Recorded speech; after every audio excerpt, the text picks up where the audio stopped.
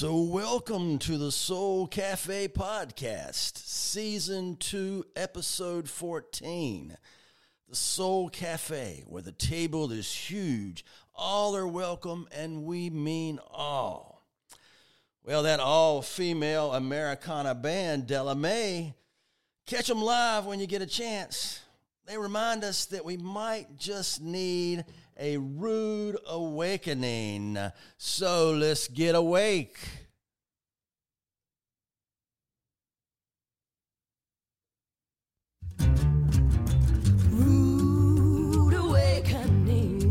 Rude awakening, walking like an early morning. Rude awakening.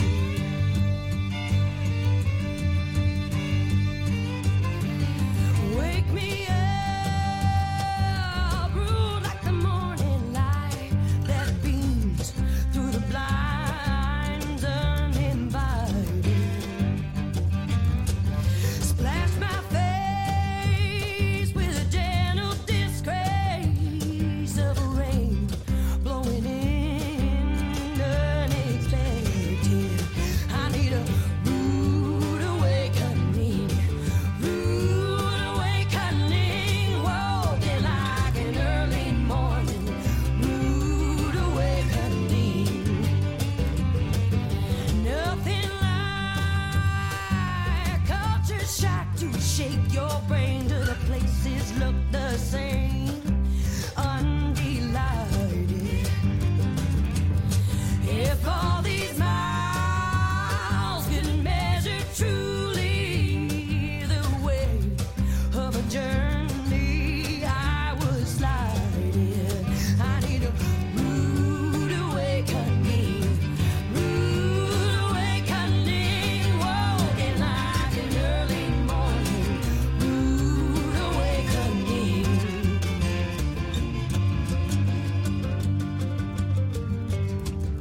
All right, are you awake now? I hope you've been rudely awakened. We all need that rude awakening kind of spirituality sometimes, and today we're going to be talking with someone that will help us wake up a little bit with nature and other ways, and that is Dr. Loretta Coleman Brown. Wow. Dr. Coleman Brown with her latest book, and this book is fantastic. You got to go out and get it. Wait till the end of the podcast, but go out and get the book at your local bookstore or get it through Amazon or wherever. But anyway, What Makes You Come Alive? A Spiritual Walk with Howard Thurman. And as I said, by Dr. Loretta Coleman Brown. And yes, Dr. Brown is, of course, with us today.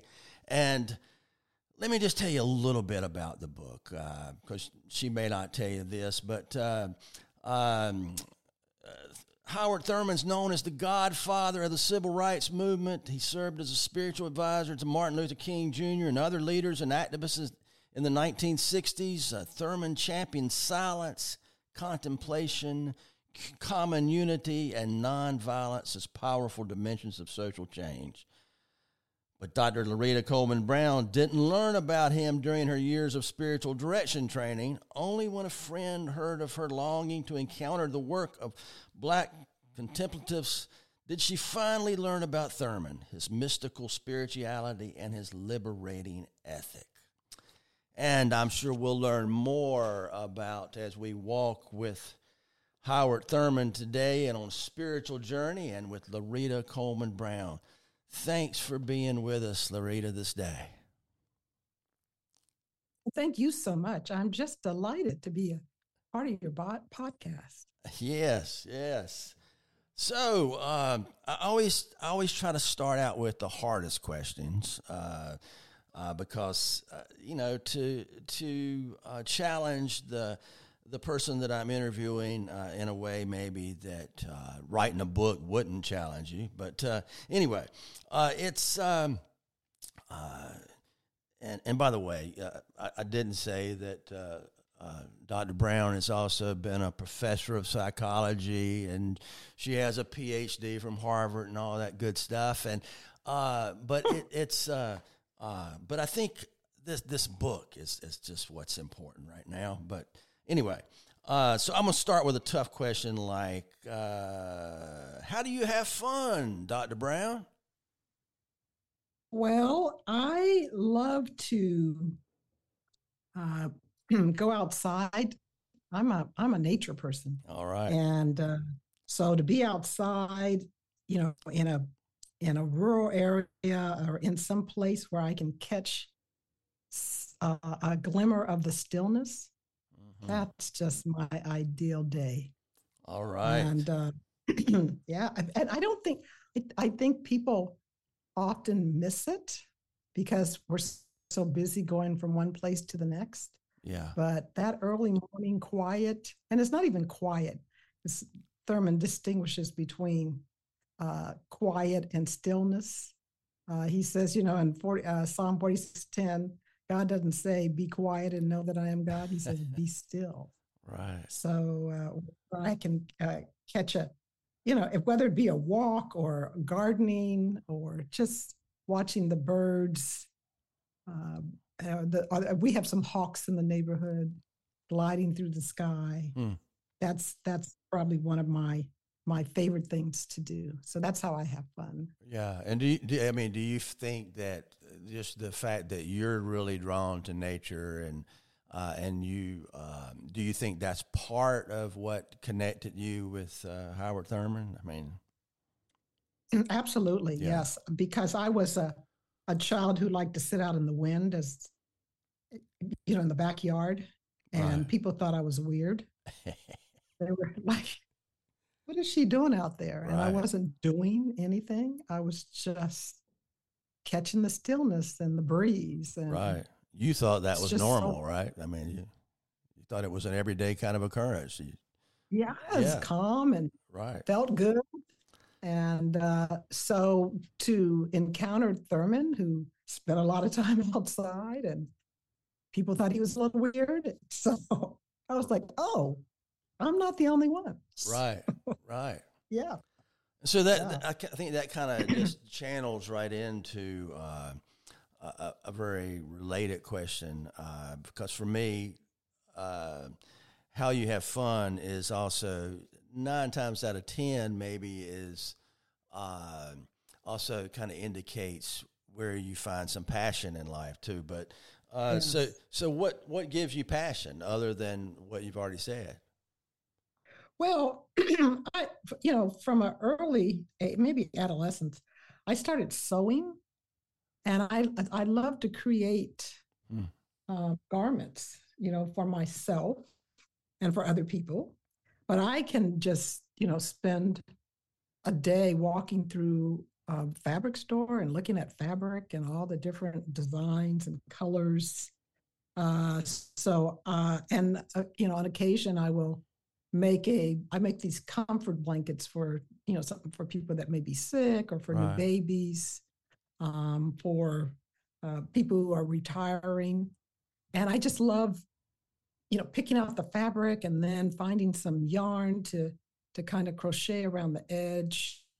And so that creative, any kind of creative activity Right.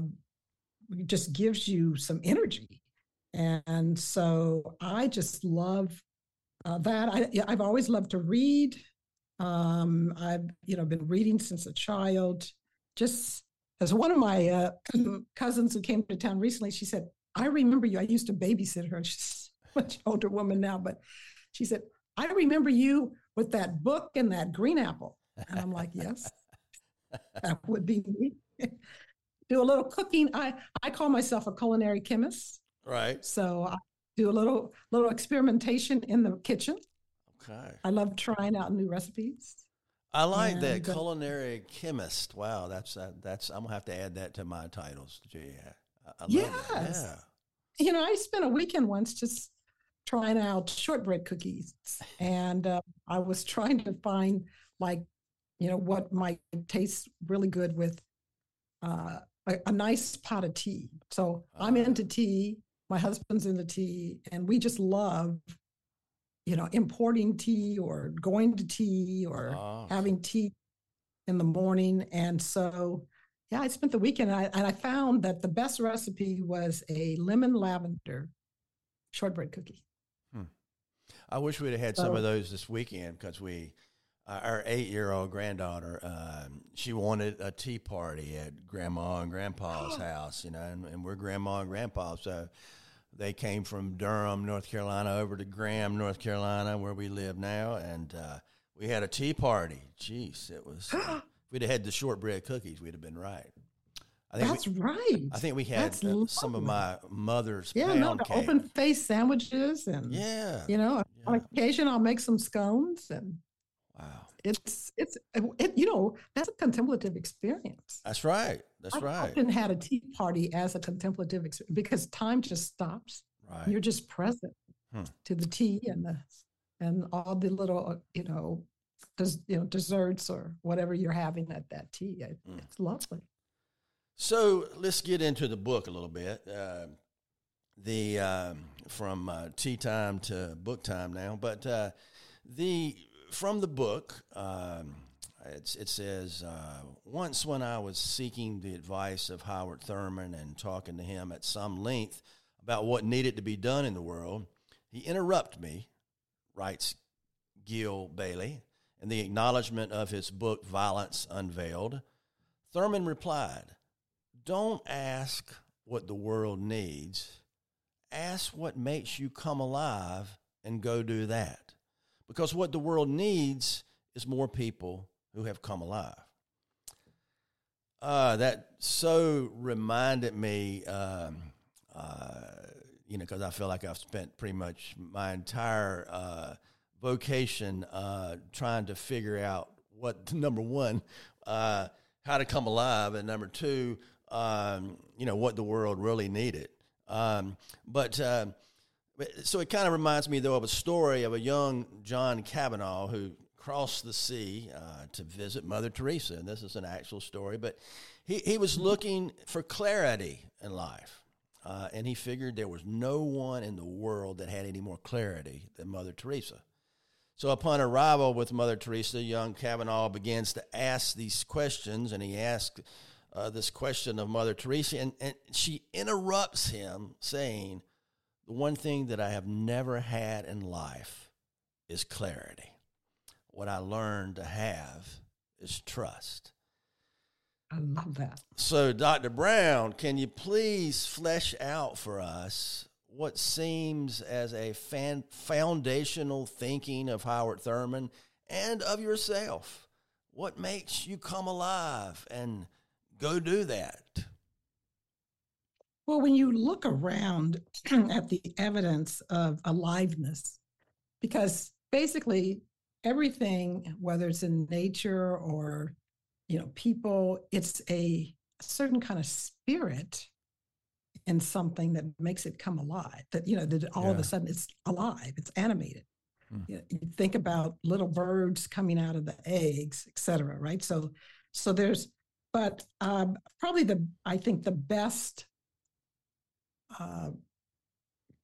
way to think about coming alive is to see the movement of winter to spring, right? Everything looks kind of dead, like it's not even going to come back. And then all of a sudden, you see this leaves coming out and flowers blossoming. I mean, it's just an extraordinary. And I know, having lived in places where there are seasons, to see that transformation is just, it's just so transformative. So Thurman felt like each of us is here for a reason, and that we have a purpose and perhaps a sacred call, something in us that is beckoning us to move towards making a contribution to restoring God's beloved creation. Because I think he felt like we started as sort of in some kind of oneness or wholeness, and we're working ourselves towards that. Right. But we often, as we go along, get caught up in the world or in other people's expectations about who we should be or what we should do. And what he wanted us to do was to, as he says in other places, listen to the genuine in yourself, or follow the grain of your own wood, and likewise do what makes you come alive. Now, I have, as a professor, seen students who come to me for mentoring or, advice about what they might want to do with their lives. All of a sudden, when they come upon that thing that they have great passion about, they light up like a Christmas tree. You can actually see them come alive in your presence. So what he wanted was for people to not look for a vocation or a situation that was going to pay them more money, or get a larger house or a bigger car, but to do that thing that was going to give them a sense of vitality, a sense of purpose, a sense of, I want to get out of bed and do this today. Right.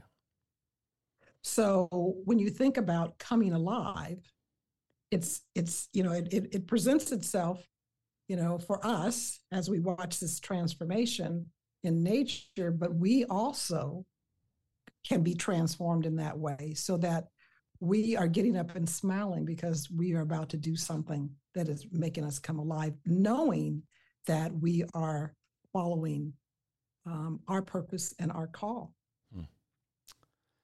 So the one thing that I did not say about Dr. Brown is that she also is holds a certificate in spiritual formation from Shalem Institute for Spiritual Formation, and that you hear that beginning to come out, and some of her readings, and I'm gonna really try to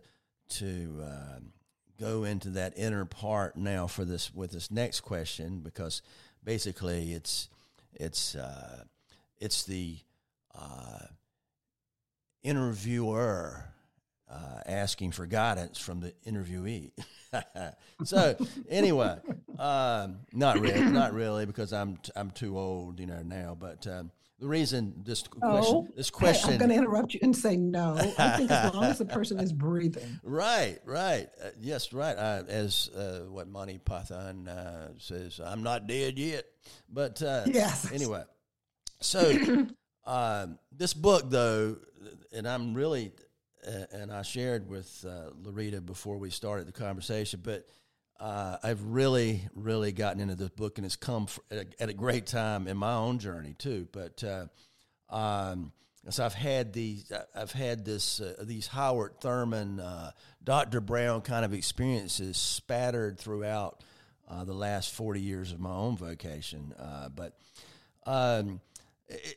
I'm kind of at a point, as Parker Palmer alludes to in a book that's entitled "The Brink of Everything." So I kind of feel like I'm up on that mountain, and I'm looking out and thinking about where I've been vocationally for the last 40 plus years. I guess I'm thinking about 40 years in the wilderness, kind of like a Lenten journey or something. But and you pause, and then you read these words from Dr. Loretta Brown that says in the book, "Here we are." I think she's talking about me, but anyway, here we are, more than 40 years after Thurman's death, still locked in our private cells of political, social, and religious tribalism and narcissism. Clearly, the infrastructure of our current spirituality is in dire need lest it implode. And you can go on and on. And now I've joined in the asking, so how might we envision a spirituality that forms bridges instead of builds barriers, bridges that we can walk across into community, the common unity that Thurman believed we all share? So help me out on this one a little bit, Dr. Brown. This whole idea, I love the idea of, the old Broadway show. Now I'm gone totally blank, but that had it was a parable, of course. And then they sang about this beautiful city that Jesus was describing to people, and that we should strive after.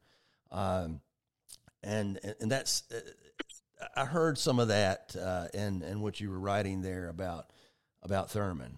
So talk more about that. I think there's sort of two parts. First is that I think we rarely reflect on our spirituality. Like, what is your spirituality? Right. And how does that manifest in your life? Meaning, so what does it mean for you to have a spiritual life? So often when people come to me for spiritual direction or companioning, and we are meeting for the first time, one of the first questions I ask them is, tell me something about your spiritual life. And typically people will say, oh, you mean the last time I went to church? So I'll say, is that what your spiritual life is? I mean, I just want to know more about your spiritual life. Right. So people rarely think about, well, so what is my spiritual life? And how am I feeding my spirit? I'm feeding my body, I'm exercising, I'm got clothes, all these other things. But so what about your spirit? Right. Then I will also ask them about their prayer life. So tell me about your prayer life. And typically people will say, well, I don't have time. Right. And I always tell them about the story of the person who went to the monk and said, how long should I meditate? And the monk said, everybody should meditate at least 20 minutes a day, an hour if you're busy.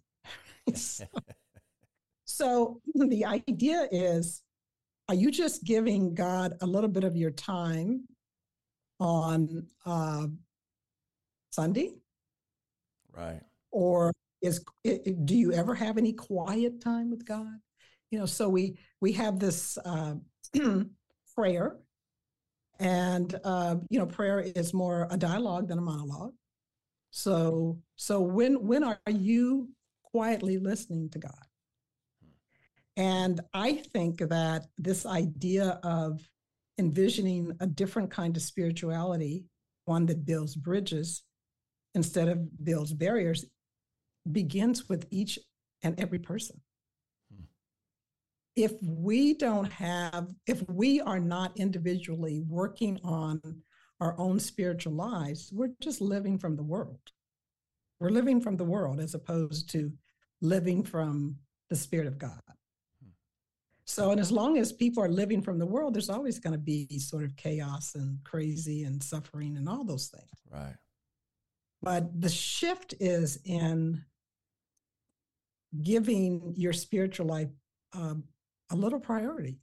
Maybe it needs to come up on the list of things that you spend time working on, and not even working, but just being present to. Right.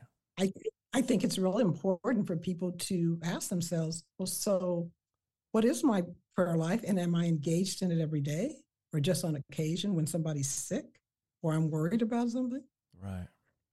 And how often am I feeding my spirit? What is my spirit asking me to do? Does it want to go for a walk? Does it, want to eat a healthier diet? I mean, I think we need to pay attention to where spirit is calling us. And as we do that, as we then become individually transformed, and Thurman would say, instead of talking about mystical experiences, he called them creative encounters or religious experiences. Yeah. And so he would say, every time you have one of those experiences with God, where you have a sense of the presence of God, it should change you from the inside out. And actually in his book, The Creative Encounter, which he published in the late 50s, he felt like it should change your nervous system. I mean, he was basically talking about neurotheology before we had those terms. But he felt like the more that you engaged in a practice, in a discipline of being present to God, and being quiet with God, that over time, this transforms you. And you begin to think not only just of yourself and your family and just you, but you start to have a more expansive attitude about life and about all the people that you are a part of. Right. So this life is not about you. Your spirituality is not just for you. It's for all of us. And I think that what's happened in the past is that we've been either not involved in any kind of spiritual activities or talk about it in many churches. But so it can be, so it's ignored completely. Yet at the same time, your spirit is just yearning. It's starving for some attention. Right.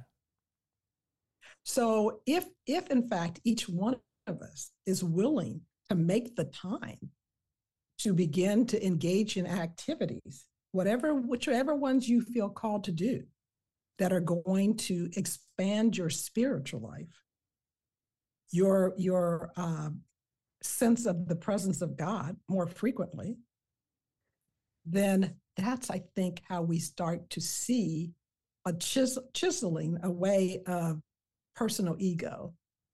It's about me and my stuff, Right. and a more expansive view of the world. I mean, we all grow up with this idea that we need to achieve, our own personal achievements.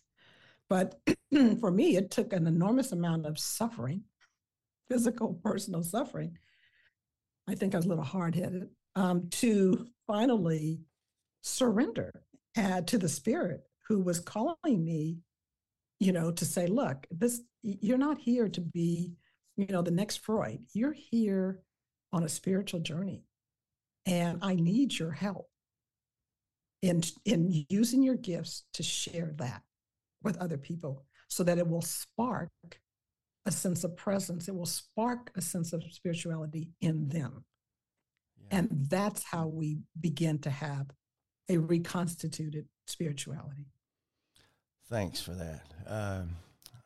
So we're running a little low on time, so I'm going to go ahead and make another plug, but I'm also going to plug Dr. Loretta Coleman Brown's first book, When the Heart Speaks, Listen, Discovering Inner Wisdom. And that book is worth the purchase just to listen in on before she had her heart transplant, to listen in with the conversation that she has with her old heart. And it's a literal conversation. It's and you'll laugh, you'll cry, she takes you on that journey with her, and hopefully we gain insights about our own inward being and heart and soul. But today, folks, what makes you come alive? A Spiritual Walk with Howard Thurman by author Loretta Coleman Brown. You need to go out and get that book, and hopefully what we've talked about today has just whet your appetite for that book, and so you can go out and get the book and become a culinary chemist also. So, anyway, so thanks for taking the time, Dr. Brown, for joining me today. The Soul Cafe is, of course, where life is served up freshly brewed, and I appreciate you coming and helping expanding the table even more today. Thanks for being with us. Well, thank you for your invitation to be with you, and I hope that people will not necessarily by my book be rudely awakened, but maybe more gently awakened.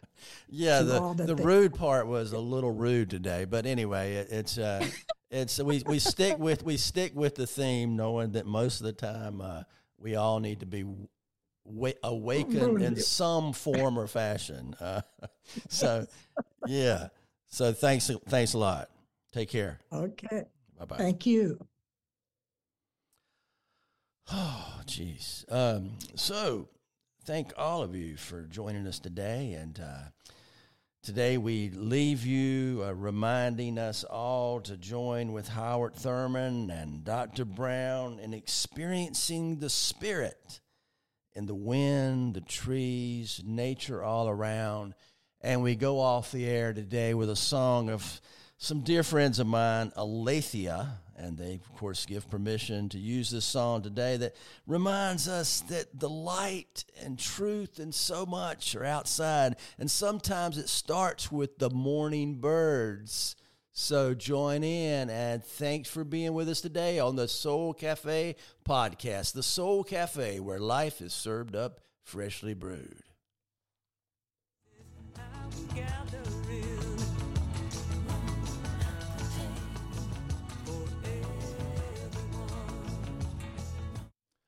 And, of course, that was not Morning Birds there, but we'll listen to Morning Birds now, I think we will.